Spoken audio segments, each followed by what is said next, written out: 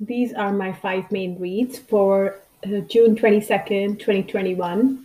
The first one is Google executives see cracks in their company's success. This is the article from New York Times, and it talks about the leadership style for Sundar Pichai. Apparently, the main criticism is he takes too long to make decisions, but when he does make decisions, they are 100% correct and right. So there is this big a bit of tug of war between the length in making the decision versus if the decision is right or wrong. Sort of like type 1, type 2 sort of error. So this was an interesting article. I really like Sundar Pichai. He's got this likable quality about him. But then I had read earlier in one of the articles in New York Times, again, there was an article, there was a profile done on him, which again talked about if he is likable, but he may not be passionate about it, that that likability can also come off as lack of passion. So that was one.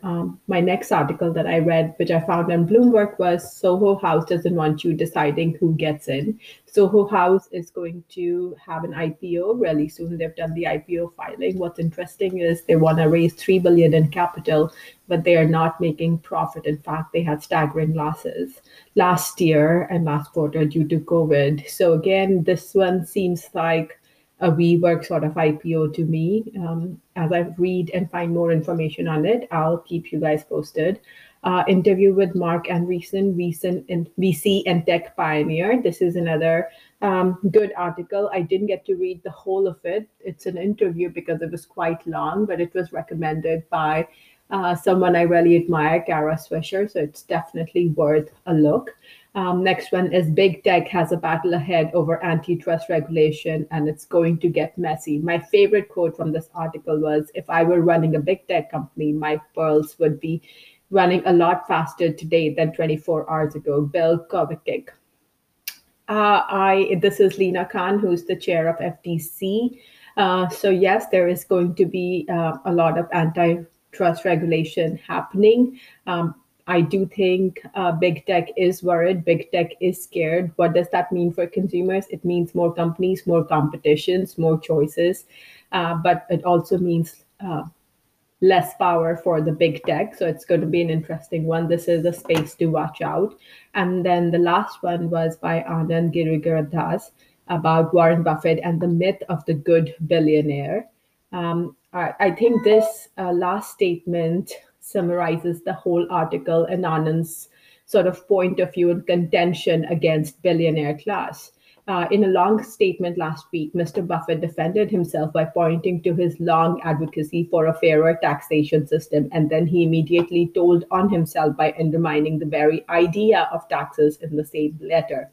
I believe the money will be more used to society if dispersed philanthropically than if it is used to slightly reduce an ever increasing US debt. The argument I found against Mr. Buffett's viewpoint was, then I would like to have a say too in where the government spends money, whereas I can't have that say. Then how can he decide how his money gets spent that should be going to the government? I also would like to decide the taxes that I pay and how the government should spend it. And I don't think government is inefficient. This is a falsehood that's been perpetuated to it. Government is, even the government of Ireland that's managing 5 million people. Which organization is there that's managing that has 5 million employees and is handling them very well without any complaints?